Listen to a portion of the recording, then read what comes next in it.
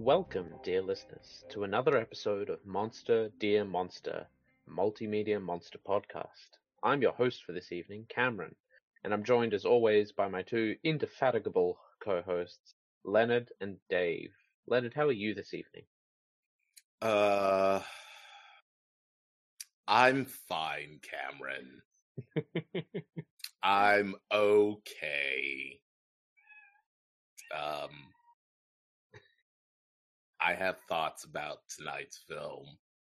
And that's good. But other than that, I'm fine. Other than those thoughts, I'm fine. Fair enough. And Dave, how are you doing? I'm doing all right. We're in the middle of a. Yesterday was a thunderstorm. Today is also a thunderstorm. Yeah. Storming. That's fun. It's fun to wade through the mud to get to the podcast. Yeah, well, and I'm doing as usual, fine. You know, it's another week. Tonight, we are talking about a relatively recently released film. We are talking about Willy's Wonderland, which I'm gonna say is what happens when the Five Nights at Freddy's movie gets stuck in development hell forever, and Nick Cage gets bored. Um, essentially. So yeah, this is the animatronic puppet horror film with Nick Cage playing the silent drifter protagonist. It's quite a bit different to a lot of stuff he's done before. It released in February in the States and just released last week, I think pretty much everywhere else.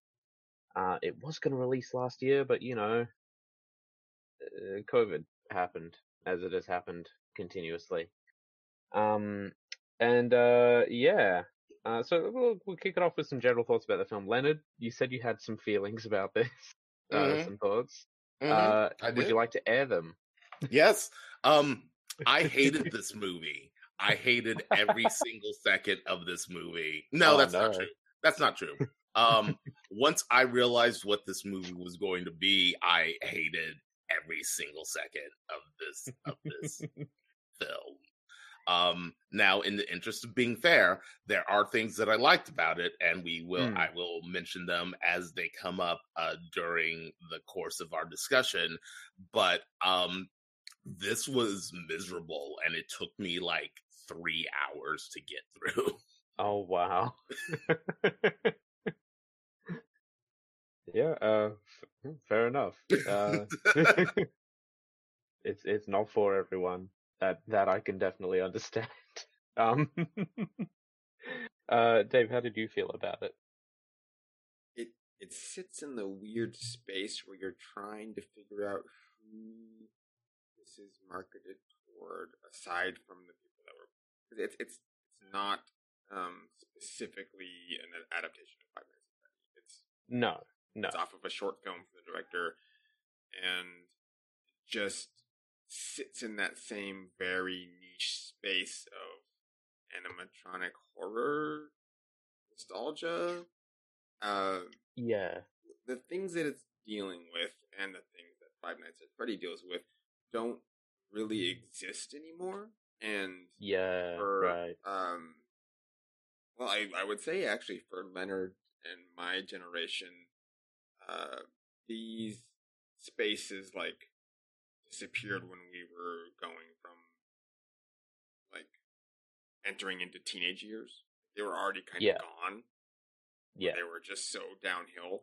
And that folks was a while ago. So yes. I was having a discussion off air about these spaces, and this would have been things like the previous version of Chuck E. Cheese or Showbiz Pizza. Peter Piper's may have had some animatronic stuff a while ago. I think they did. I know Showbiz, like that's their whole shtick was Showbiz Pizza. Yeah. Was a whole right. And bear and some other things. And because I'm on the West Coast, it was all Chuck E. Cheese's. Mm-hmm. And I was from Oklahoma area, so it was definitely Showbiz Pizza because they were based out of Texas, so it's close enough. Right. Just that zone. I wasn't in the States long enough as a kid to like go there repeatedly, but I do recall from a very young age having gone there a little bit. And even back then, the places which were at the time new appeared like dingy and rundown. They didn't, like the general upkeep of them was poor, and so this was within a few years of them even being 4 years into operation or so. Already looked like horrifying. Yeah, and I think a lot of that had to do not with the animatronics themselves, which were their own horror, but the decor and the lighting. The lighting was very, very low, and everything was that terrible carpet that just doesn't clean very well. No, and everything was red. It's just not a like fond memory looking back, going like, yeah, that place was great. It's more like, why would anyone take their children to this horrifying place? But you know, as a kid, you loved it. It's like, oh yeah, absolutely. It's arcade games and oh, and I was going to say that from my perspective, given all the documentation that has released over the last couple of years about the Chuck E. Cheese animatronics and maintaining the store, at least all the Chuck E. Cheeses that I went to, because I had gone to Chuck E. Cheese's for maybe 5 or 6 birthdays as a kid.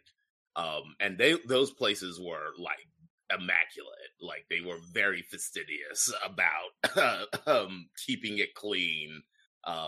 And you know, like I said, now that the documentation's been revealed of go out and put 2 rounds in your Chuck E. Cheese animatronics head when it breaks down, make sure that it's completely unrecognizable. It makes sense as to why at least the Chuck E. Cheeses were maintained. But yes, I think it from the way that you described it, Dave, it feels like at least the Showbiz sounds like it was catered to. It was like an old arcade back in like the 80s and 90s where they were just dim, darkly lit, and poorly not cleaned very often. Yeah, and that, you know, that may not have been the case. It may have been clean. It was just dark, and it's hard to separate darkness from uncleanliness. Yeah. Or it's just dark and you don't together. It does, and that's pulling on 30-something-year-old memories, trying to go. Yeah, I just remember not being comfortable. That I was a very small child. And then, because they Showbiz, I think, was like through 1990. It didn't last very long. 1992. They just basically became Chuck E. Cheese. Yeah. And then, already at that time, I think they were letting go of all the animatronics and stuff. That just didn't last. So the idea of that and that, like, kind of, it's not really a decay because they didn't stay there, but the feeling of that, I think, was just already in existence, and that's sort of what I think of, like, roadside attractions or just like Americana, Middle America, like fading away a little bit. And that's sort of part of the horror of this kind of thing, and why I think that the film and Five Nights at Freddy's sort of like works. Now, with Five Nights at Freddy's, the demographic for who was playing it, as far as I can tell, was like 12-year-olds. Yeah, that age. It was a younger audience. That's who was gravitating toward it, aside from YouTubers. Yeah, like wow. making a mint off of pretending to be scared by this game. Yeah. And I hadn't played it, and I watched someone streaming it recently, and I was just like, I don't understand the allure of this game. It has some jump scares, but that's like all it has going for it. There's not a story. Stories about what you get in this. There's actually more story in Willy's Wonderland than there is in from what I can tell at Five Nights at Freddy's. Now, as far as I know, the fan content outside of the main game is pretty strong, so there's a lot of like fan-made things. That just went off in directions that made things go, so we don't Google that. Probably it's not safe. I will say that there is apparently a narrative to Five Nights at Freddy's. But it's like extremely obfuscated and is rarely part of the actual gameplay. But there is a story, but like most of the people, the reason it launched into the social zeitgeist is not based on the taut narrative that it's been for people. I mean, like as someone a bit younger, I think the reason Five Nights at Freddy's and that aesthetic kind of took off was because it was something for like that younger generation that was entirely new. Before Five Nights at Freddy's came out, I have to admit, I thought Chuck E. Cheese was always a guy in a suit. I was not aware you guys had like actual animatronics around children and stuff like that. I mean, they literally looked just like the stuff in Wily's Wonderland. Sat on a stage and then did a song and dance and were frightening. And the curtain would come in, or they would sometimes, I think, it's the stage at some of the places would move. So push them forward toward the audience, or it would pull them back. That's my recollection. Yeah. It's because for me, like the dark and dingy and uncomfortable birthday areas of my childhood were mostly like poorly maintained laser tag areas. And I think part of the draw with this more Chuck E. Cheese animatronic-y style is it gets that same discordant feeling of like, this is a space you're meant to go and have fun in, but it's showing just the wear and tear of and the futility of human innovation and civilization. But there is like character behind it, like a haunted laser tag place. There's nothing there to grasp you as like a character you can latch onto and become interested in. But with animatronics, they are entirely character. They're mascots, Right. They've got personality, quote unquote. But it can sort of get someone's interest, and it was just hey, I'll freely admit when Five Nights at Freddy's came out, I got pretty interested in it, and then fell off a couple months later. But it was just something I hadn't really seen before, and I think that was part of the interest in it. I think it's probably part of why I enjoyed this movie a bit more than either of you, I think. It's something that's still relatively new for me and is a relatively new experience for me. So our overall premise, let's jump into actually talking about the film. Our overall premise of Willy's Wonderland is in a small town in Nevada named Hayesville, there is a busted, broken down, definitely legally not a Chuck E. Cheese. And our main character, Nick Cage, is a drifter. He's driving his lovely, wonderful car, drives over a spike trap someone has carelessly left out, and it's going to cost $1,000 to fix his car. But if you just stay overnight at Willy's Wonderland and clean it up, we'll pay to have it repaired, and you can be off on your way in the morning, no problemo. And of course, things don't go to plan. The movie itself sort of immediately hits an atmosphere. There's like a sepia filter on all of these opening shots, and it leans very heavily into the soundtrack. And the reason is because Nicolas Cage does not talk in this movie, which was certainly an interesting choice.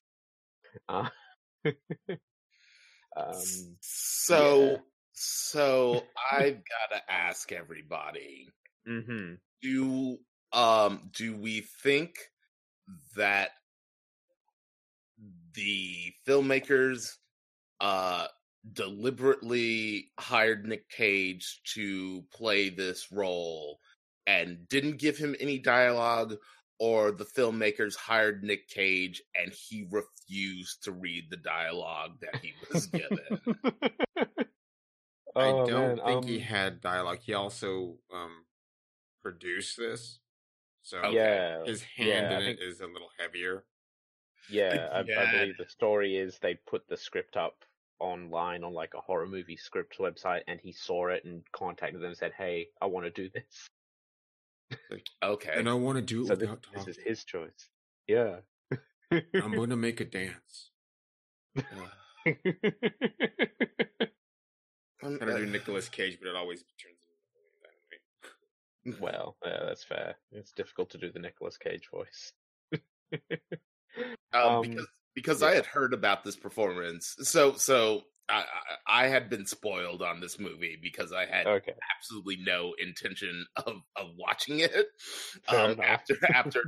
After like, so when this movie released, the thing that went off in my head initially was, okay, this is like a meme. This is like a meme transformed into a movie. Like, haha, look, we've got Nicolas Cage and he's doing wacky things like fighting evil animatronics. And I'm like, okay, maybe it can be entertaining. And then the first review I watched, it was like, Nicolas Cage doesn't say anything. And I'm like, I don't like this premise. Yeah, that's fair.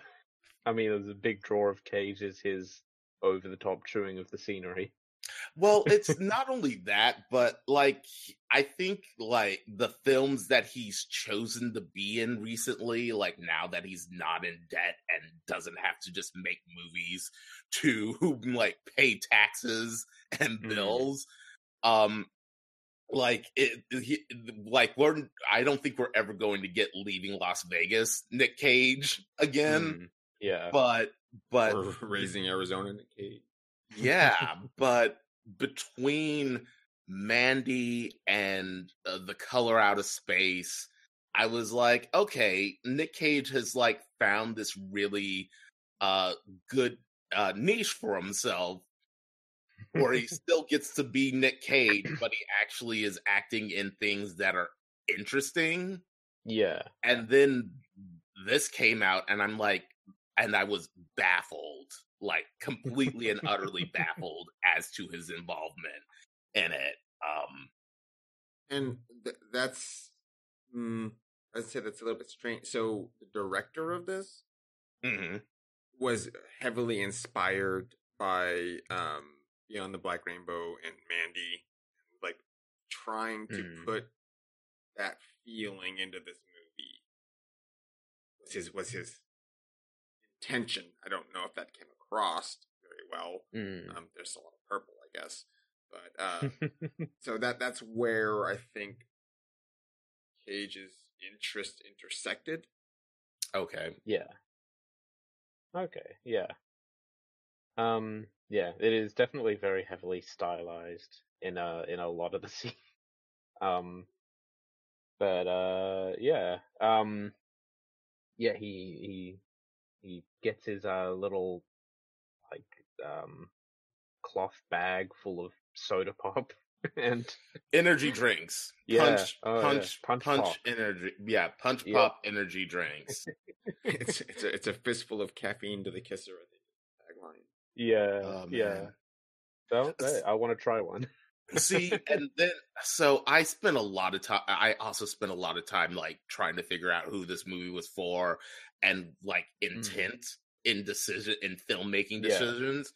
And I'm just like, okay, so is Nick Cage supposed to be like an actual video game character? Like, he doesn't say anything. He has like his energy drink power ups. Yeah, a it's not a bad interpretation. yeah, but then I hated that interpretation as well as the film went on. Like I was really trying hard to find something to latch onto, and I'm like, I don't. I really ended up having to walk away with, yep, this thing just wasn't for me. Yeah. Uh, but yeah, well, like I said, I have some positives, and we're getting close to where my positives start coming Oh, that's good. in. There's there's a few bit players throughout all this. So there's like God, is his name Jeb or Jed? The pickup truck guy. It doesn't really matter. Who chews on a Slim Jim like it is a cigar, which is disturbing to me. Yeah, I kept thinking it was a cigar, and I was like, wait, no, that's a Slim Jim. Yeah, happening to us. not great. There's actually a scene like at the end of the movie where he pulls the part that's been in his mouth out and it's discolored. Yeah, like it's a different color, and I'm just like, ugh. I'm like, thanks, movie. You really process. Yeah, it's not good. There's there's Tex McAdoo, who's like the small town business tycoon. He's very oh god, Doug Dimmadome. Yes, from Fairly Odd Parents style. Essentially, who's the owner. He is. He wears his white suit with his big fancy hat and all his big fancy words, and he loves to talk at people. Respects people who don't feel the need to talk as well. And he owns the rundown remains of Willy's Wonderland, and is apparently looking to fix it up, which is why he's hiring Cage. Clearly, there is also Liv, who is a young woman, a teenager, whose introduction is she is attempting to burn down Willy's Wonderland. Which, I mean, I like that in the horror film there is someone trying to be proactive. I am into that. It's a nice undercurrent. And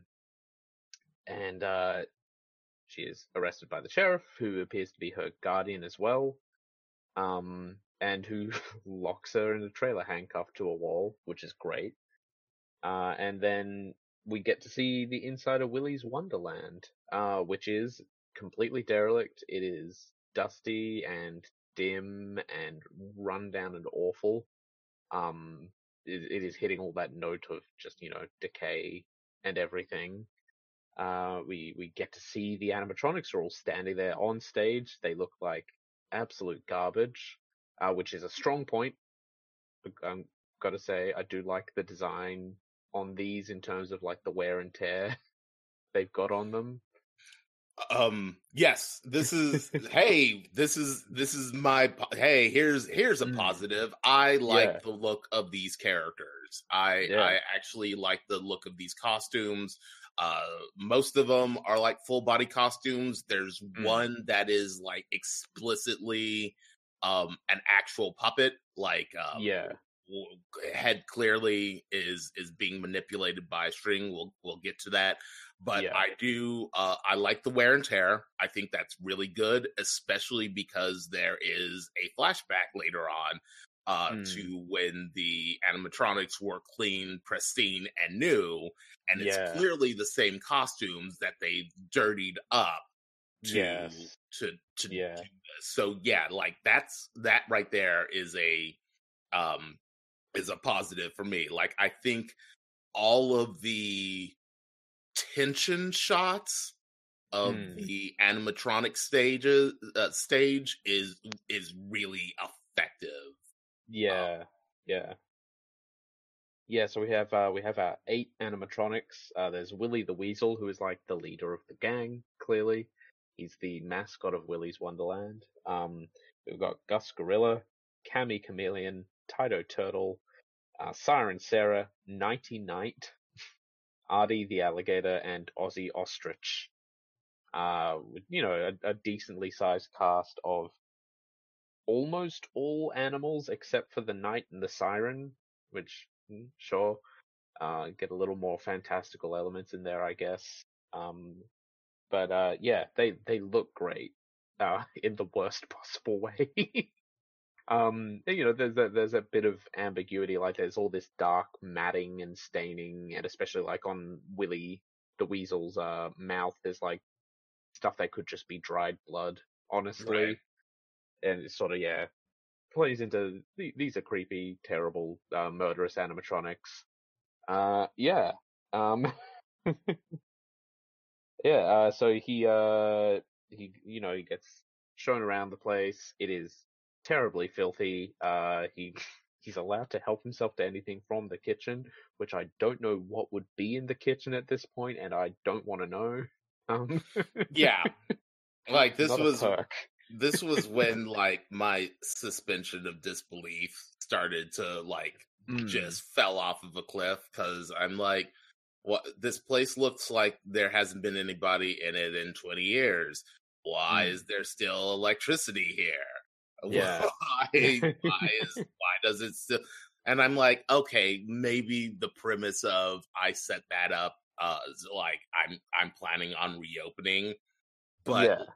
but still, it just felt like it looks like no one has actually entered the building in like 2 decades. And I'm like, okay, sure. Yeah. I know what this is, but all right. Yeah. He's officially on staff, and he gets a Willy's Wonderland T-shirt to wear, which is a delightful shade of eggshell blue. I do like the Willy the Weasel logo. I think it's cute. I think it's appropriate for the setting. Oh man. Yeah. So as he sort of gets to work, he's been told, take regular breaks, which, hey, surprisingly nice working conditions for you've drifted into town and you're going to work overnight to pay off a debt. Make sure you don't overwork yourself. Also, if he doesn't, who's going to know? Yeah, exactly. Exactly. Yeah, and as Tex McAdoo leaves, he bolts and chains the front door behind him from the outside. And heads off with Jed saying, "I don't like to hear a grown man scream." Which, yeah, they're using him as essentially bait for these monsters is the overall premise. Yeah, it's a big conspiracy in this town apparently. Liv is broken out of the trailer by her group of brave ambiguous teenagers. Teenagers. They're not. Teenagers. They have names. They are not teenagers. And I said, "Oh, look at all the cannon fodder." Yeah, pretty much. Yeah, they're all like in their like. I was curious and looked up the actors. They're like all in their mid-30s. Yeah. Oh, jeez. Wow. And one of them is like my age. I was like, he looks really. I think he's one of the main guys. Still looks like a teenager, but he's almost 40. Whoa. Wow. Got that baby face. Good on you, I guess. Yeah. A lot of makeup too, probably. But yeah. Yeah, we get introduced to the cast of essentially disposable characters, which is this entire town's population of definitely teenagers, as far as I can tell. There's Liv and Kathy are the two girls in the group, and then there are a whole bunch of guys whose names I can't remember, honestly. I only remember his name's Chris. Ben and Chris. Ben. I don't know who the other two are. Nope. One of them is extremely dumb and decides to shoulder barge the trailer door before checking if it's open or not. He's not the smart one. I think that's Chris. Aaron and Dan are the other two. There we go. Thank you, Wikipedia. You saved my life. Yeah, they release Liv from her handcuffed to the inside of a trailer predicament, and they set off with the grand goal of arson. But like, it's arson for the greater good. So it's all right as long as we think of this as a mission. We're not just burning down a building for the hell of it. Right. Yeah. Place is mega haunted. At least according to Liv. none of the other kids appear to have actually seen anything going down with the animatronics. To them, it's just a creepy place that some bad stuff happened a long time ago, and they're all up for small town shenanigans. There's nothing better to do, I assume, than just burn down some local buildings. But yeah, we get back to Nick. Good old Nick. He is doing his job. He is mopping floors, and we start getting, again, the really good creep shots of the animatronics coming to life. And our first animatronic attack is Ozzy Ostrich. Yes. Who is, yeah, this bit is pretty fun, honestly, because the animatronic is like slowly creeping up on him in the background of shots, and he turns around and is just kind of standing there, like it clearly wasn't there a few seconds ago. He just walks up and he just bops it with the mop to see if it reacts. That was good. There are a few nice little moments of character for Cage's character like that, whereas like, he's very focused on his job. He wants to do a good job, as far as I can tell, but there are little bits of just like, what the heck is going on here? Well, nothing happened. Try it again, and the ostrich whips live, says, "I'm going to feast on your face," and it turns into a very, very stylized shaky cam animatronic fight, which, yeah. Leonard, do you have feelings about the camera shots used in these? And the animatronic death battles. The fights are some of the, like, there's some legitimately decent cinematography in this film. I think I'm not a big fan of the color grading used for it. I'm also not a big fan of a lot of the effects, like lens effects used in this film either. But like the fight sequences are really like bad to watch and not interesting to watch. It feels like teenagers made a movie, and because they couldn't choreograph like their fight scenes, that they just shake the camera around to emphasize like strikes and hits and things like that. And that is every single fight scene in this movie. And yeah, I was not here for that. That's fair. And and most importantly, the ease in which Nicolas Cage destroys these animatronics like instantly led me to question how has this been going on for so long? Yeah. Well, we also see the ease at which the animatronics dispatch the teenagers. So he's just super pumped on caffeine. You can't stop him. Yeah. I refuse to accept that as an answer as to why Nicolas Cage was able to solve this problem in literally one night. Leonard, he's high on punch pop and duct tape, and nothing can stop him. Oh man, I really need to go back because the duct tape feature factors into the first continuity error of the film. When they're doing the montage of cleaning.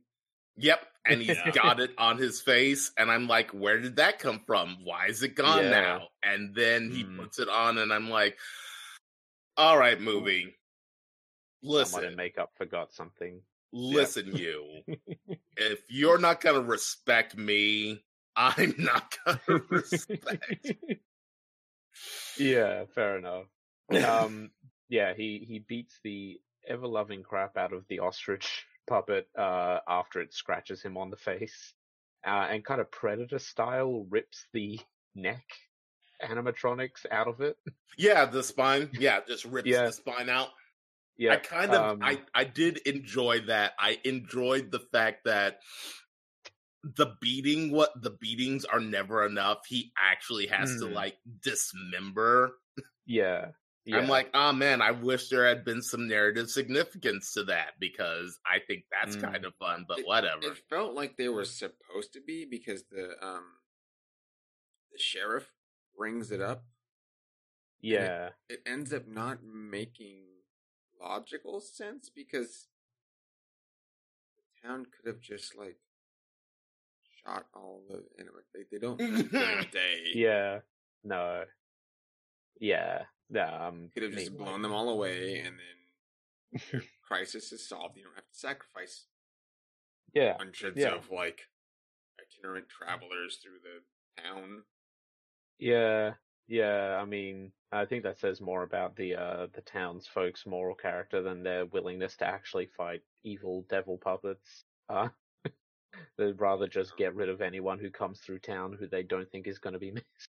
Well, and they started like, that's what she was like saying, was like we tried to pick people that seemed kind of on the edge of society or wouldn't be missed, or they're just we're using our value judgment to rid society of troublesome elements. Yeah. We happen to have a handy disposal unit. Yeah. Yeah. Oh, the animatronics are absolutely an excuse for the weird purity cult that inhabits this town.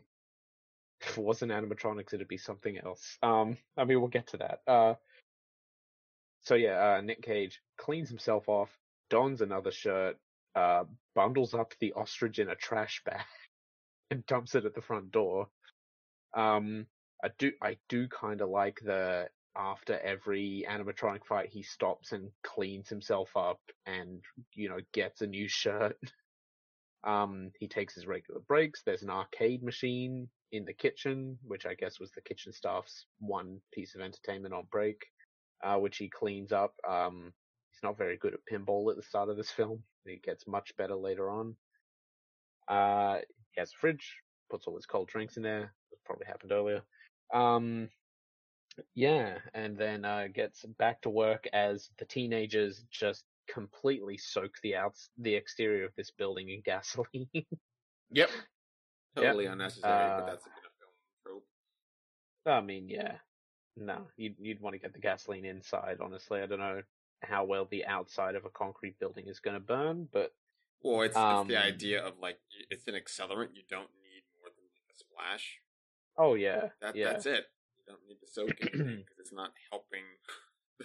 No, you're just going to blow yourself up because it's all aerosolized, or evaporated rather. But before they light the building on fire, they go, wait, there's a dude inside, and most of the teenagers are like, listen, talk to him. As they talk to him through a window, he just kind of ignores them and keeps cleaning, which is his entire character. Is if he's working on a task, he finishes the task. He doesn't really care what's happening. And most of the teenagers seem content to just set the building on fire with him in it, now that he has been warned and has refused to get out. But Liv has to save him. She's got a bit of a complex about this place because, her tragic backstory is she is a child who survived Willy's Wonderland when her family was locked in as a sacrifice. So she goes in through the air vents to save the janitor. The biggest air vents in cinema history. Oh, yeah. Oh, yeah. Oh, yeah. Yeah, so I went into the sequence just saying, like, well, these are big air vents, but it would be absolutely ridiculous if one of the there's one of the animatronics. There's the animatronic in the air vents, yes. Okay. Yeah. All right. Yeah. Yeah. Also, can we just rewind just a quick second back of hey, we were sacrificing drifters and people that we thought no one would care about, which is why we sacrificed this entire family that was stranded, including this child. Yeah. Yeah, there was so much like dissonance between like all of the stuff going on that I was just like, is this a joke? Is this is like this entire thing just a joke? Like, because I tried to, like, there's elements of this film that feel like something that Eli Roth would have made once upon a time. There are elements that feel like Evil Dead. And I'm just like, is this a like poorly executed love letter? Is this a joke? I could not find my footing with this film the entire time that I watched it, which is why I had to take so many breaks while I was watching it, because I'm like, okay, so they said that this is the thing that's happening, but that doesn't make any sense in light of what I've just seen. I really wish that Nick Cage actually had like a legitimate character in this film, because like he's the linchpin of solving the problem, but there's there's no reason why. There's no indication as to why he is able to do this, especially if this is like a horrific curse that has been going on for decades. I think somewhere they were trying to say, I read it somewhere. It wasn't on the Wikipedia, I don't believe, but they're playing parts of it as if it's not specifically a spaghetti western, but that's like the drifter rolls into town, solves a thing, and leaves. Like that's his character, right? Yeah. So he's not supposed to have like the mysterious man who can solve things. That's the motivation. Like that's it. Yes. I mean, he can definitely solve it. He fights Gus the gorilla in the bathroom and curb stomps him on a urinal. Yep. Which, hey, I'm actually animatronic ultraviolence. Aside from his fighting prowess, I'm more concerned by the power of his cleaning, where he's just like wiping away painted graffiti, and like I've had to clean restrooms and things, and that does not come off like that, like ever. Oh God, no. Like an hour, you can spend the whole night just trying to get some of that off there. It's better just to repaint it. Yeah, but somehow he did it. He just wiped it off. Cleaned that entire bathroom and then just soaked the whole place in animatronic oil and motor fluid while he was at it. Which he then has to clean up again later. Yeah. And does. Yeah. For me, I think that is part of the comedy of this film is he just wants to finish cleaning this goddamn place, and every time he gets attacked by an animatronic, he has so much extra work to do. Yeah. I actually kind of wish that they had focused more on like the post-fight cleanup. Like I think I would have enjoyed. I wouldn't have enjoyed the fights more, but I would have found a bit of humor in like the fight's over and he looks around and he just kind of like deflates a little and picks up the mop again and starts just cleaning up the space. Oh yeah, like an extra 30 seconds. It's just that a would be beautiful gang simulator. Like remove the kids and the other people in the movie, and just like I don't think that lent anything. And then it camped out on talking about what happened in the past, and it's just like this exposition dump that I just didn't need. This is a mystery thing where I would have liked it just to have been weird. Decayed animatronics just came to life and murdered people. Okay, I like that. I don't need the angle they actually went with because it introduces so many other issues of this is not a big town. There's a lot of missing people. And it took them months or whatever to figure out what was going on. Like, what? It's a tiny town and people are having birthday parties and the people that are having the birthdays don't go back to work or something. You don't see them at school. That's a problem. No. I mean, it could have been a bigger town before all the backstory happened. Even if it was, that's a weird like pull. Like, oh hey, they went to the only entertainment place in town. They didn't go back.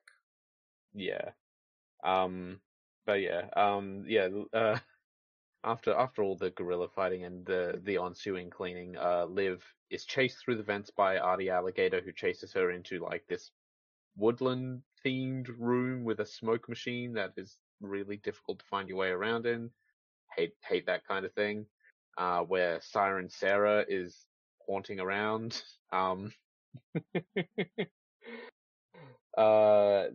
Eventually the janitor comes along. Liv has managed to fend off Sarah, and they get out there. And meanwhile, all the other kids, a couple of them are sort of intent on going in to rescue Liv, who screamed when attacked by an animatronic, as one does.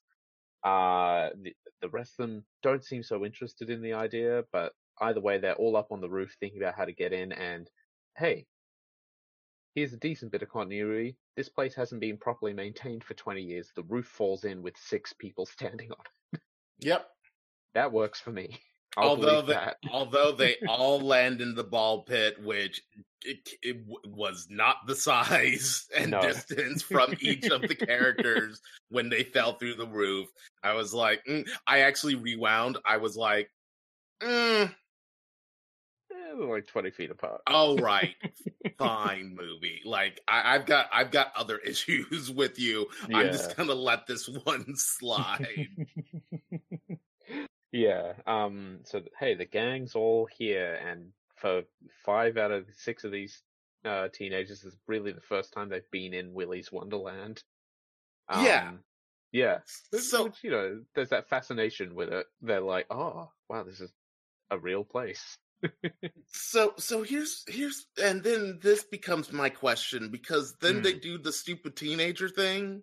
Yes. And I'm just like, as they do, but like, you were all going to commit arson because you believe Liv's story about the evil animatronics, and yet none of you seem to be concerned about being in the space with the evil animatronics once you're there.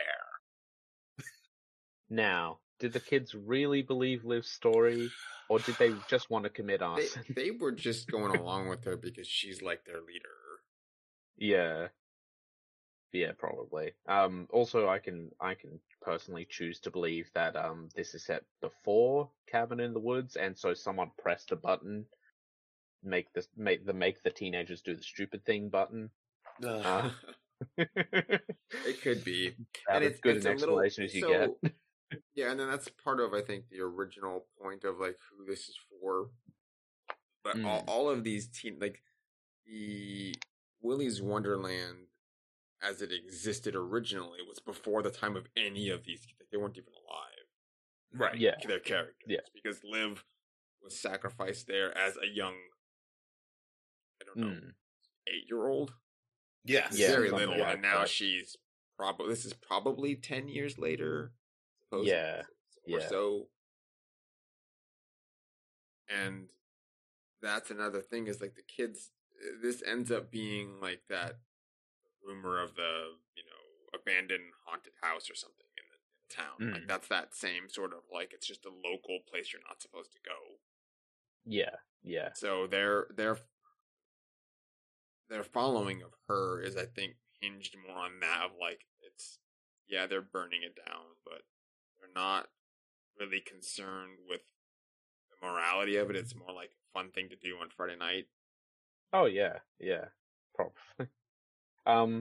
But yeah, hey, it is the extremely stupid teenager thing. I like to think that as a teenager, if I ended up in that situation, I would be appropriately creeped out and not be a stupid teenager, but stupid teenagers. So yeah, I wouldn't take my eyes off of the evil animatronics that my friend has been telling me about for who knows however long. Yeah. But nope. Nope. So 2 of them immediately split off. And everyone else goes to the kitchen because the janitor went that way and he's cleaning the kitchen, and we get the actual backstory. The original Willy's Wonderland, 20 years back at this point, was owned by Jerry Robert Willis, one of the last great serial killers of the century, which is an interesting way to describe him, who made Willy's Wonderland and then sort of gathered other lesser serial killers as like pupils here, I guess is the best way to put it. And they all worked together at Willy's Wonderland, and they had a great time. And they would abduct children and murder families. They had their super happy fun room. Yep. Or if it was your birthday, they would take you to the special super happy fun room for a private show with Willy, the weasel, who would obviously murder the entire family at the end. Which, you know, is standard creepy backstory for why this place is terribly haunted. And yeah, hey, plot holes. It's a small town. It took the police like 5 or 6 months to figure out what was going on. Sure. And at which point they stormed the place, and all the employees had committed a satanic suicide ritual, to transfer their consciousnesses and memories into unliving objects, thus possessing the animatronics and allowing them to continue their serial killer ways without any repercussions, I guess. Because it's also child's play. Oh yeah, you just do the ritual. You draw the big pentagram. You drink the Kool-Aid, literally as the shot suggests, and off you go. Yeah. At this point, all the animatronics sort of come to life and start singing a little song about 6 little chickens. At the end of the line, I gotta say, the music in this, as far as I can tell, is perfectly on brand. It is all like terrible earworms. And seems very in character for the small amount of Chuck E. Cheese performance I have seen online. Yes. Yeah. It's a good little menacing take on that, because Willy the Weasel is obviously singing about the 6 teenagers in the building, which, given we've just been told about, you know, their child murdering tendencies in their previous life, of course he's singing about the kids. And at the end of this little song, Nighty Night appears behind one of the guys and just impales him with his. I thought it was a rubber sword, but it is definitely not rubber after this shot. Apparently the knight just has a full-on sword. And we get into like the real horror movie teenager murder stuff. Yeah. So here's the thing. I think this is going back to Dave's point of not needing the satanic ritual serial killer put your souls in animatronics thing. I'm like, okay, if you're actually going to introduce like the concept of like an evil supernatural ritual for these characters, you could actually do some interesting things with the space, like the actual, like, okay, so because one of my biggest problems was I could not understand the space of the actual store itself. Yeah. Because once the teenagers arrive, suddenly there are a bunch of rooms that I just assumed didn't exist before, but are not, like there's an arcade and there's like the fairy glade, and I'm like, okay, how big is this space actually? Because I don't know how anything connects to one another. And I think it would have been interesting if like by virtue of these evil souls in these animatronics, like the space of Willy's Wonderland was warped on the inside, and they all each had their own kind of like realm of influence. Oh, that'd be cool. That would have been better, because I didn't understand the purpose for the Siren Glade or whatever it was. Like, what you're building this thing? Well, obviously it's being built by a serial killer, so we can't judge the purpose of anything. But it's like, what are kids supposed to do in there? There's not like something to do. Apparently there was a tree house because she invited Liv in. Yeah. But it's like a little ring, you know, it's not, it doesn't look like a very large room. Right. No, You just like it'd walk be in a like circle and like, okay, that was fun. yeah, it's like themed birthday rooms. They have them at all the laser tag places. Like you could have the definitely not legally predator room, or the definitely not legal the alien spaceship room, and all that kind Right. of thing. And but Yeah. all it is just a little room with a themed wall, basically. Right. And that would have been fine, but there wasn't space for anyone to like hang out in Yeah. there. It's No, like a little no. walking path, and you gotta leave. Yeah. No, the space of Willy's Wonderland is confusing and oh god, it's the Dark Souls of layouts. No. But yeah, I think like if they had exerted some kind of actual other supernatural influence other than just being evil souls possessing these animatronics, it would have made this. I think it would have done more, because once again, it just feels like, and then they transferred their souls with a satanic ritual, and I'm just like, yeah, okay, so like, what's the end game there? Is it just to like keep killing? But if it had been like oh yeah, and it also makes sense for the townspeople, like yeah, so they because we later find out that they can actually leave the premises. They're not bound to it. Yeah. To the premises. And like by adding that like supernatural twist to it, it would have made like their killing spree make more sense when they leave, when they actually leave the restaurant. Because once again, the problem that I had the entire film is, how are these a threat? Nick Cage is taking them all out with almost no problem every single time he encounters them. I don't understand how they became such a big enough threat that the townspeople made a deal with them to sacrifice people. Yeah. The only way that it would still be a threat was if, even by dismantling them, doesn't like they just regenerate or something, which is what it seemed like they were leaning on with what the sheriff was saying, because she's like, "Oh no, he's killed too many of them. Now it's gonna make Willy mad." That's just Willy to deal with. You have a shotgun, right? Yeah.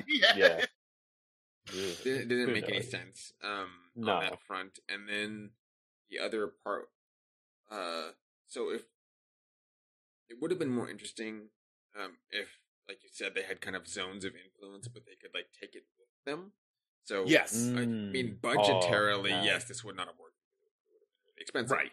But no, you know, if Artie the Alligator went out and was like murdering someone, you're like, he appears, it's like maybe it transports you into like that liminal space, like the swamp area or something. Yeah, that's right. His deed. And the other part that was really weird was it transferred their souls, but not their personalities, because they're just like never breaking character. They whatever they became, like that's all they're ever going to be. They're really committed to the bit. No. Was I don't know. More, or was the most evident with Tito the Turtle. That was a lot. But the teenagers are basically all murdered in one long continuous scene. What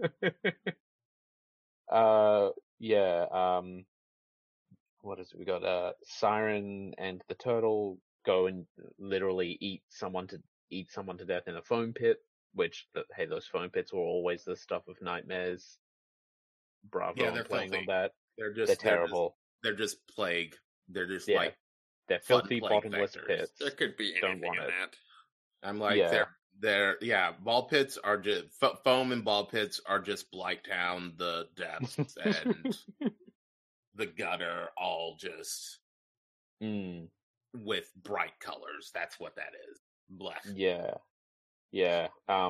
Artie the Alligator murders the two teenagers who had snuck off earlier to go do what teenagers do alone in pairs off in the Super Happy Fun Room. which is named the Super Happy Fun Room. And the janitor then comes off his break and just destroys Nighty Night. And then while dragging the bits of Nighty Night around in a trash bag, walks by the Super Happy Fun Room, which he kicks the door down. It is a complete terrible mess in there, and he also gets rid of Artie Alligator. Yes. With the very satisfying push the jaws open till they break. Yeah, hey, if he was a Mortal Kombat character that somehow escaped the game and got in this one dude's body, it would make more sense. He's doing a lot of finishes here. We get the one sort of really interesting bit of interaction with an animatronic here, where one of the guys, Chris, is hiding in the arcade, and the chameleon, Cammy the chameleon, is stalking him and talking to him about how she's not like the other animatronics. They all make fun of her because her skin's constantly changing color, which also this animatronic appears to be actively supernatural because its skin does like flicker and change color and pulse and stuff. And I wanted her to be like invisible. Yeah. At some point. Yeah. They're like, they could have. That would have been cool. Done that. And then he Yeah, falls yes. out and doesn't see her, and she's like just the color of an arcade cabinet. That would have been interesting. More things But they could have they done. didn't. Yeah. Chris has at this point actually called the police a couple of times, and they've decided to actually come rescue some goddamn kids. Mainly because the sheriff is concerned for Liv, because she feels marginally guilty about trying to sacrifice her and her parents to these animatronics. And even that section with the sheriff and the deputy didn't make any sense, because the deputy gets called in. I think he's from another town. Yeah, he doesn't know what's going on at all. He's not in on it until the sheriff makes him complicit in this. So that part didn't make any sense really. But what I didn't understand was they have the red phone, and she's like, "We have to pray that phone doesn't ring." And then it rings, and she's like, "What was it?" I don't understand. If she's so concerned about it, why did she even answer in the first place? Because she takes her job seriously. Well, it's only going to be like the only thing she's concerned about is someone calling about Willy's Wonderland. So when it turns out that the call is in regards to that, she's just like, never mind. And then it rings again. It's like, okay, it finds out that Liv is there, and then has to go do something. But I don't understand what else she was waiting for. Because she knows that they're sacrificing a person to the animatronic gods. So why does she call in a deputy? Like, why is there any other people being called in? They just have to sit tight and open it up in the morning and then clean up the mess. That's I guess so weird. I think the threat of there's still the threat of the animatronics leaving, even That's though true. once again, like, what if that didn't satisfy them or something? Right. They only come alive the one night a year. Oh man, rules? That would have been cool too. I like it when horror have rules. Something, because that the entire time they come alive independently. They would have been a completely different thing if all 8 of them were alive and then attacking the janitor. They don't do that really. They kind of one at a time do it. And that did make me have to count them every time, because anytime he was in the room, there's a little spotlight on one. I'm trying to count and see which one's going to be the next one to like attack. Mm-hmm. Because invariably one of the spotlights is like empty. And then is it time? It's not time based, because his breaks seem to be like on the hour. It's a break every hour for 15 minutes or something. Goes back to work. which is a ridiculous break schedule. He's getting paid $1,000 to do this, so I mean, yeah, he's getting technically bartered, he's not getting any. Yeah, he's bartered $1,000 worth of goods and services. And so that was a little weird. I was constantly forgetting that there were actually 8 of them. I don't know why, but like most of like Tito Turtle, like really forgot that was a thing. Like that was one of them for most of the movie. Like the distribution of them is really inconsistent. Mainly because so many of them are dispatched before the teenagers make their way into the plot. Yeah, and they didn't have. I think the entire the one I forgot about was the Nighty Night, because you don't really see him, and then he just pops up. I guess there's a knight that was up there, Right? And the fact that we have Siren Sarah was the only they're all, aside from the ostrich, like people in suits is what it is, but Siren Sarah is just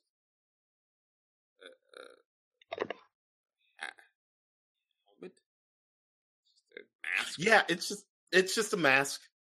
Like, yes, it is clearly like a woman wearing like and once again, I'm not trying to be disparaging, like, and I think it's the intent, but it does look like a paper mache mask until like the mouth cracks. Yeah, right. Like when the mouth cracks, and I think that's fun and a good change to that design, but it doesn't really play a part in anything. No, but that and I believe that actress is like a ballerina or something, so she's a dancer of some sort. That makes sense. Like moving accordingly, like she would walk, and then her legs, like the knees, were always almost locked, so it had like a stilted, robotic look to it. Yes. And then another thing was the all of the creatures, they didn't seem to like move normally. Like they did somehow bend some sort of like space-time thing. They could teleport around, like they moved not just in regular movement. Yeah. No, yeah, absolutely. Because even when they got the guy with the glasses, the foam Ben thing, yeah, like there's a strobe going on, but he would bump into them, and then they would just be gone, and then across the room. Yeah. So there's stuff going on that like would lend to them just not being a normal, like you can't just punch them unless you're specifically janitor. Unless you're specifically Nick. Right. Yeah. No one but Nick Cage can ward off these horrors and live to a lesser. Yes. I mean, she got away from. She did something to like waylay Siren Sarah briefly. Yeah. I mean, she's just that won't hold her off for long. Yeah. Yeah. She did have a like an automatic knife. Yeah. That was interesting. She's able to like fend for herself quite a bit. Well, that's because characters far less so. Yeah, I'm like, that's because she's the secondary character. She has some plot armor going on. Yeah.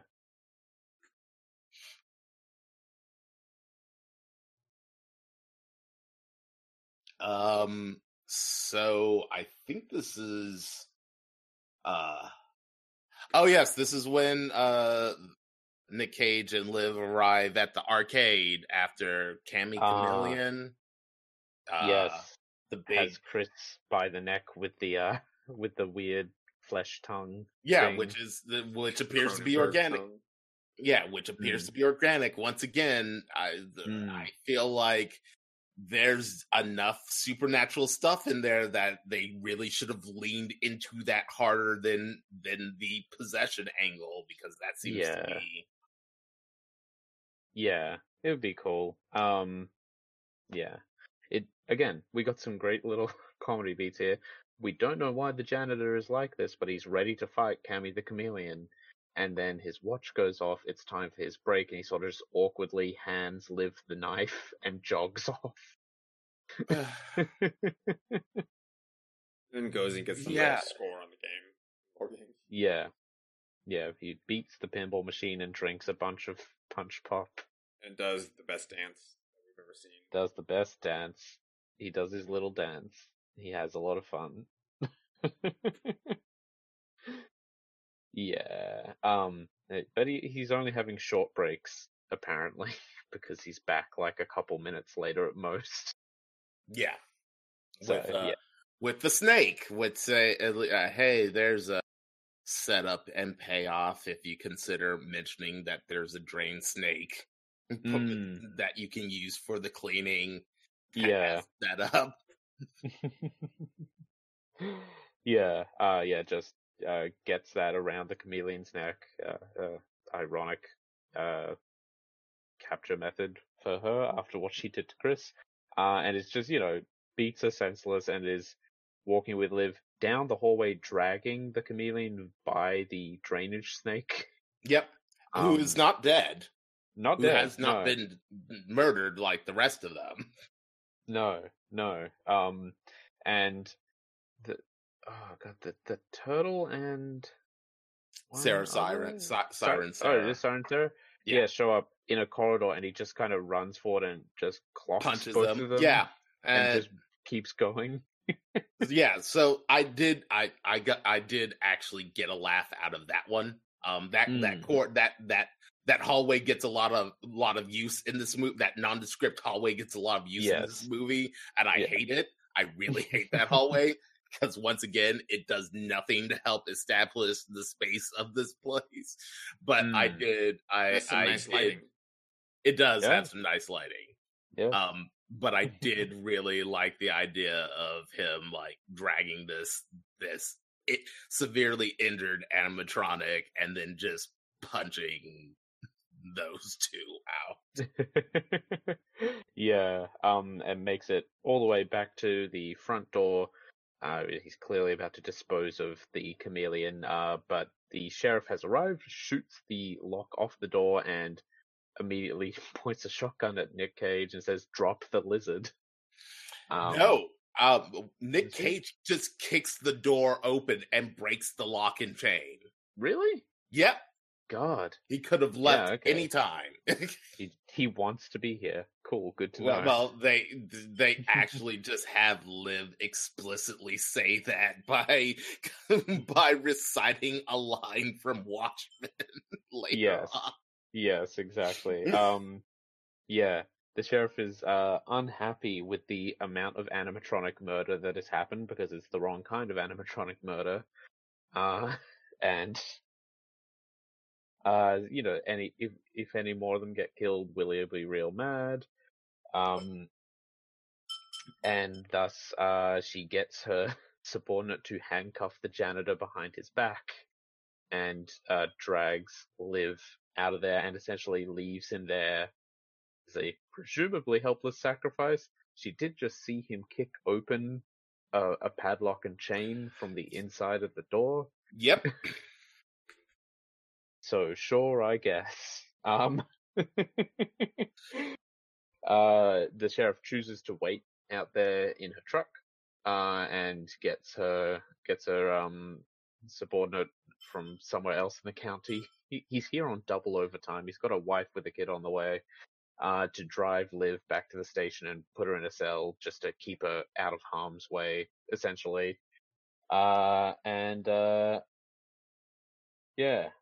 Yeah, pretty much, this is fine. She somehow fails to notice the giant turtle animatronic clinging to the top of the patrol car, but sure, I guess. Yep. Yeah.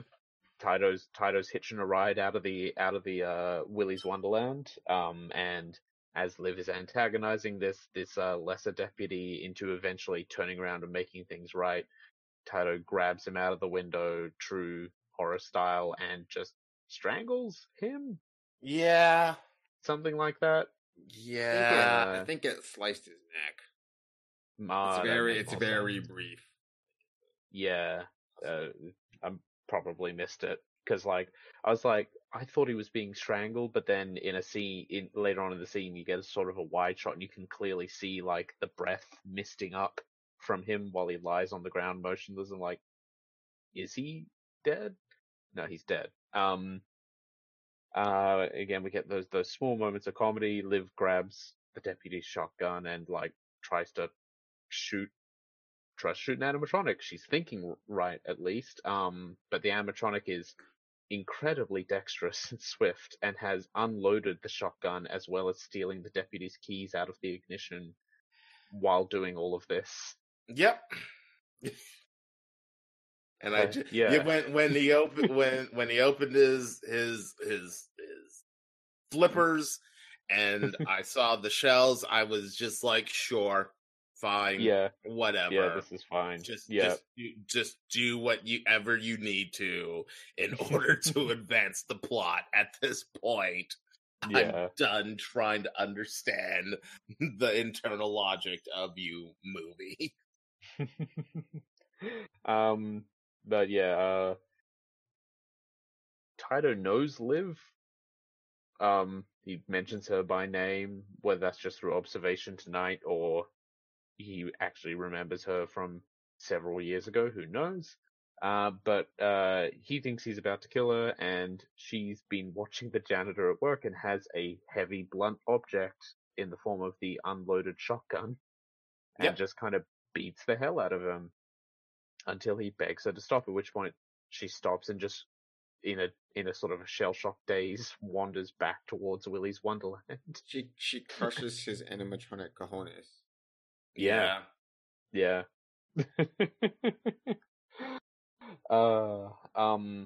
Meanwhile, the janitor is handcuffed. Siren Sarah and Cammy Chameleon ask if he wants a menage a trois, to which he nods enthusiastically, before taking them on with his hands literally tied behind his back and winning. Subdues Siren Sarah and so he goes over and turns on the jukebox first. Yeah, to dance the head, shoulders, knees, and toes, I believe. Yep. Yes. Yeah. He's really into this at this point, honestly. And yeah, he decapitates Cammy Chameleon, and then goes back to cleaning up. Yes. Again. Yes, because he breaks Siren Sarah's neck with his thighs, and then he simply snaps the zip ties restraining his hands. Yeah. And then rips off Cammy Chameleon's head. He is a powerful, powerful man. Oh, man. Yeah, and then goes back to bleeding. Yeah. And then, to really put his point in, walks out with the trash bags full of animatronic bits and dumps them, like, in full view of the sheriff who's sitting out there. Yep. She's very unhappy about this. Again, rushes in and sort of brings him to the stage. She's like, I've got him here, Willy, come get what's yours. And Willy is obviously, at this point, has decided the deal has to be off. Because, come on. Every other animatronic has been destroyed or beaten. He's the only one left. So instead of getting rid of Cage immediately, he teleports behind the sheriff in a nothing personnel style and rips her clean in half with those big meaty paws of his. He's strong. Her torso gets like stuck in a ceiling. Yeah. What I believe what actually happened was when the effect went off and the torso was flung into the air with the wires Yes. that it was attached to, it didn't move quite out of frame and Yeah. was just left sitting there. And I It's said, fine. "Oh, movie." I'm like, I get it. You got one take at that. That was a very expensive body model. Like that, Oh the yeah. effects really good, but man, just you didn't just plan it out quite well enough, so it didn't look like her torso was No. just hovering in the I kind of wish that like after they had seen that they had just reshot it a little, like Yeah. just give an insert shot of like the sheriff, like Willie actually holding the sheriff's torso, and like an extreme close up of her face with like blood trickling out and just like that, and then drop it. And I'm like, okay, that would have fixed the glaring floating torso special effects snafu. But It's you a can't get haunted everything you want. house. Yeah, exactly. Yeah, it's the most it's so haunted physics are afraid. Oh yeah. Oh yeah, absolutely. Willie and the janitor get into their big sort of finale style fight at this point. There is a lot of blur and camera shake employed. This is the only fight where Willie really appears to have a difficult where the janitor appears to have an actual difficult time, at least for a bit. Yeah. Yeah. Until he only because it's the final boss and yeah. Clearly he couldn't be a chump like everybody else, otherwise this entire town is complicit in the like most avoidable cult murder spree ever. I mean, it still is. It still is. Yeah, yes. Oh yeah. But they did have a few families that were murdered. Yeah. It'd be like the final excuse being removed. But you know, the janitor sort of breaks off, gets his sack full of soda and ties the two halves of a broken broom together with duct tape and uses these incredible weapons to beat Willie to death and tear his head off. I mean, a sack full of cans would be actually pretty lethal. Oh yeah. Yes. Yeah. I don't dispute that. that shit would be heavy.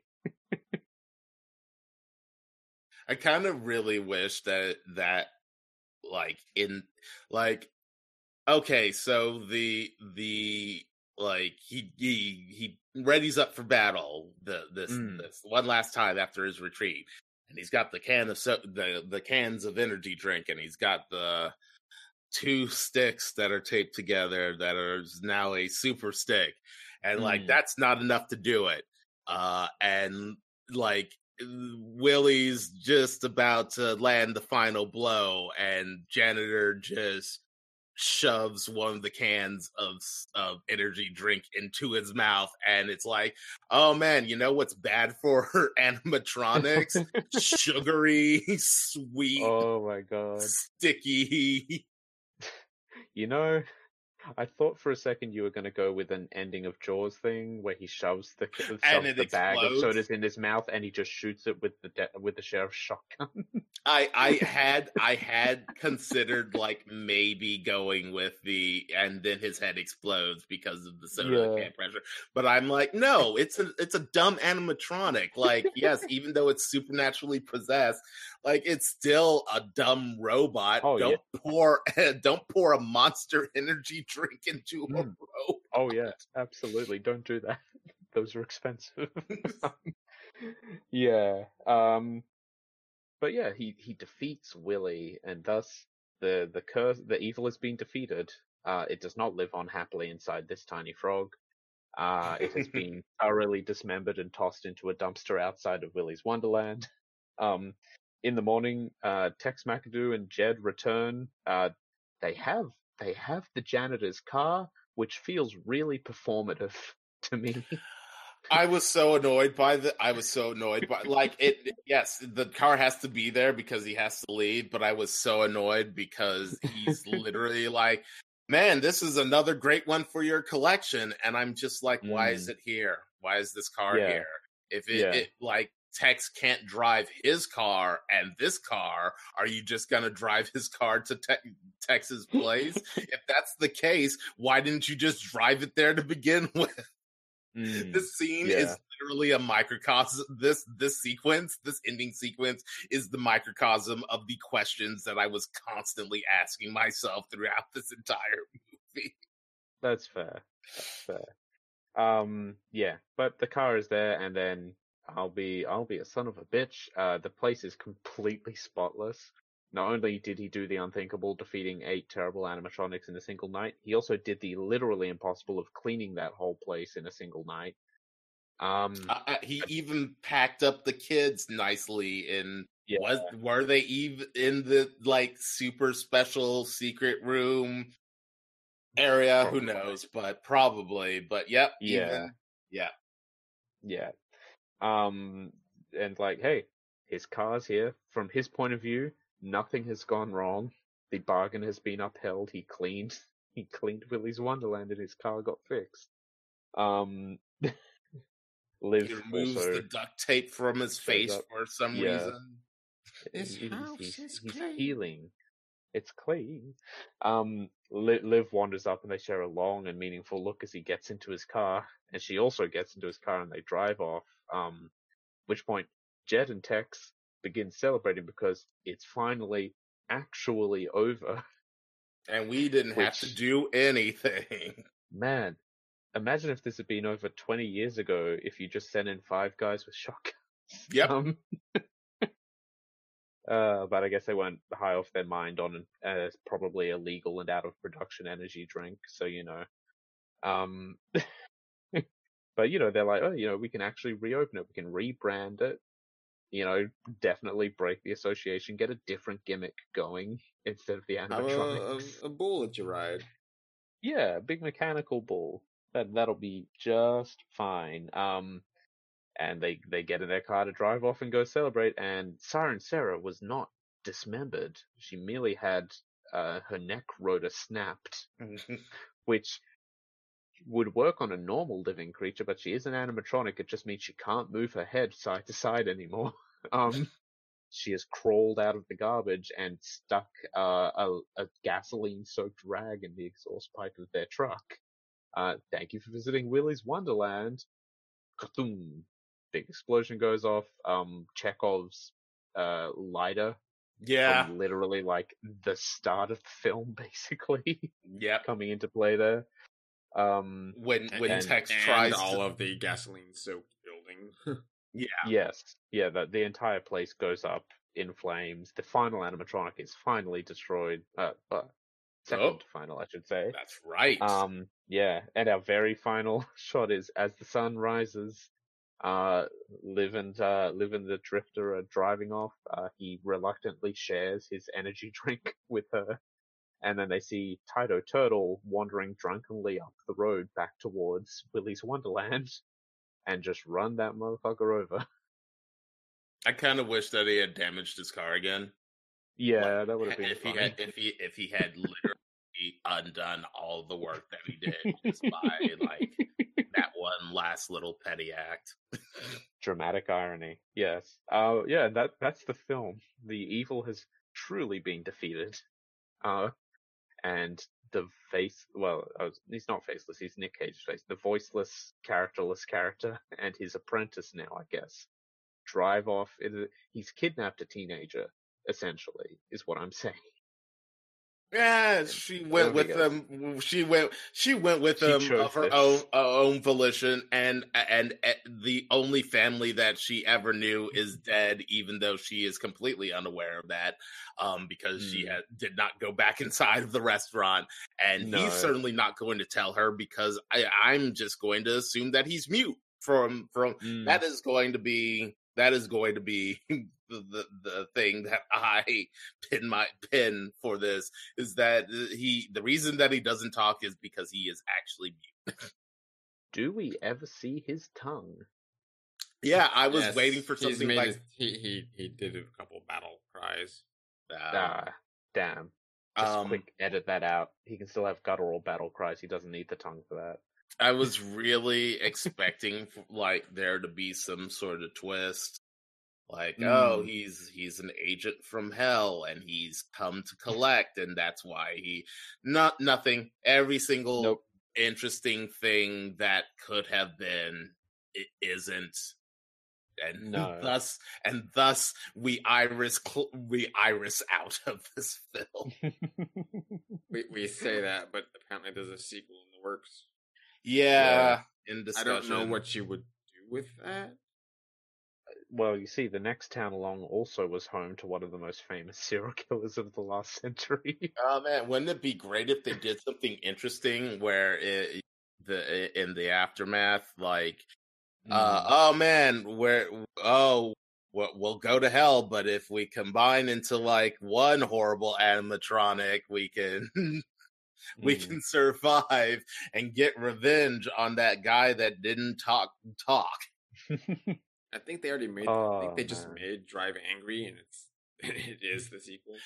Yeah, there was a part of me that also kind of wanted to just imagine that this was like a stealth sequel to Drive Angry as well while I was watching it. And once again, it was a situation of I just need to imagine that this character is more interesting than he is. Yeah, I would have also enjoyed watching this if they just took Ryan Gosling from Driver and then just did him like he instead of Nicolas Cage.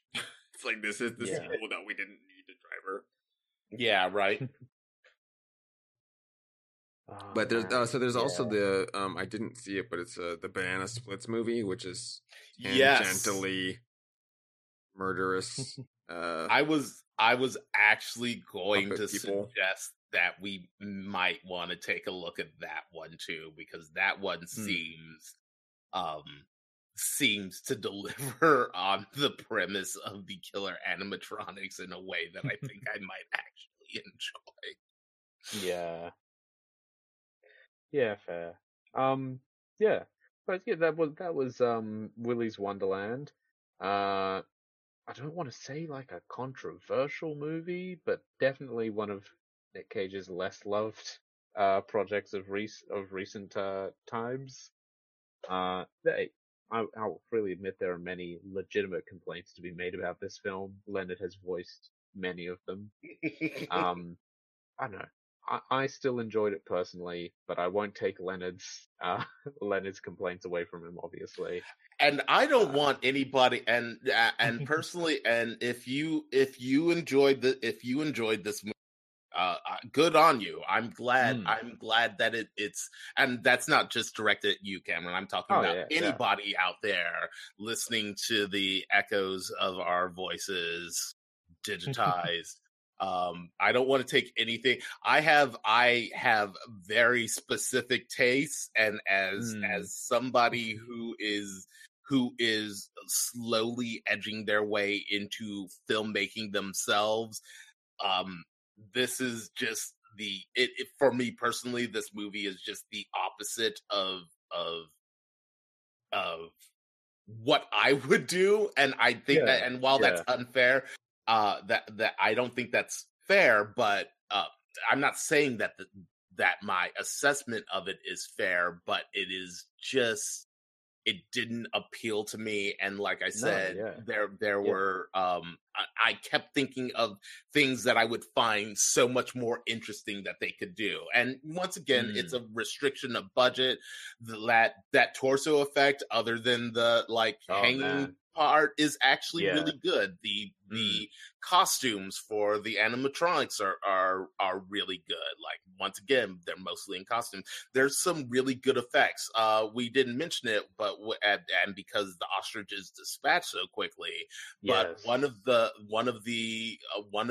things that really caught my attention was I really like that when the ostrich walks up and stops moving, they just freeze the frame, but it's really effective in making it look like, oh yeah, it's a puppet. or an animatronic, and I get the freeze frame because its head is on a string like an actual marionette. And I'm sure it would have been wobbling around if they didn't freeze the frame. So that's a really good little technical trick that makes it so much really effective. Like there's good stuff in this movie. I'm not saying that it's complete and total trash. I'm saying that it is just something that I didn't personally enjoy. It could definitely have had some improvement. I would love to see a sequel that builds on this and maybe addresses some of the issues we collectively have with it. I would really like Nick Cage to talk in the sequel. I would really like him to say something. I would like the opposite of this film, where the sequel is narrated by Nick Cage, and thus he never actually stops talking throughout the film. Oh man! And just stylistically go as far to the other side as you can. Right. Oh man. I'm interested to see if anything comes from this. I have no idea what a sequel to this would actually be. But hey, it'll be something, I'm sure. Yeah. Yeah. Any other final thoughts, guys, or are we done? Yeah, I don't have anything else. It was pretty thorough in what it did. It's not a masterwork of cinema, but it was enjoyable. Like I had fun watching it, and I really enjoyed the turn of Nick Cage like not talking. I like that, and so when the movie started, he's not talking for a good chunk of it. I mean, talk for the rest of it, but you don't know that, and then I'm going like, I hope they just go with this, and he doesn't say anything. The whole movie, and then that's how it ended up turning out, and I enjoyed that silent, capable protagonist who, like, that's his only character. Like, there's not much else to him, and that was fine because they ended up putting too much and not enough in the rest of it. Like, that was the weird thing. Is it has a lot of stuff, and I just didn't want the live exposition with the cultists. It just did not need to be there. I don't feel it didn't give any. It didn't change the characters of. So if you're gonna do that, that needs to show up. I think in the animatronics character, not just them murdering, but them having some sort of like other personality. Because otherwise, why would it matter? It doesn't matter that they were weird murder cultists, right? Like you just let them be murderous animatronics that are upset at the place being shut down, and you could have had them have an overarching goal, and it be all a trick, their deal with the town. Like, you go into the Super Happy Fun Room, they're building a pyramid of drifter skulls or whatever. And when it is completed, the whole world will become Willy's Wonderland. Yes, the influence of the Wonderland must spread. Or people turn into, like, their victims turn into animatronics. Something like you could do fun stuff with it that they just didn't do. Yeah. And that's now our podcast is to just redeem every film with suggestions of what it should have been. Listen, Nick Cage, you're probably not listening, but if you are, take notes. Give Leonard a message. Get some ideas out of him. And I will say, Nick Cage, you most certainly are listening.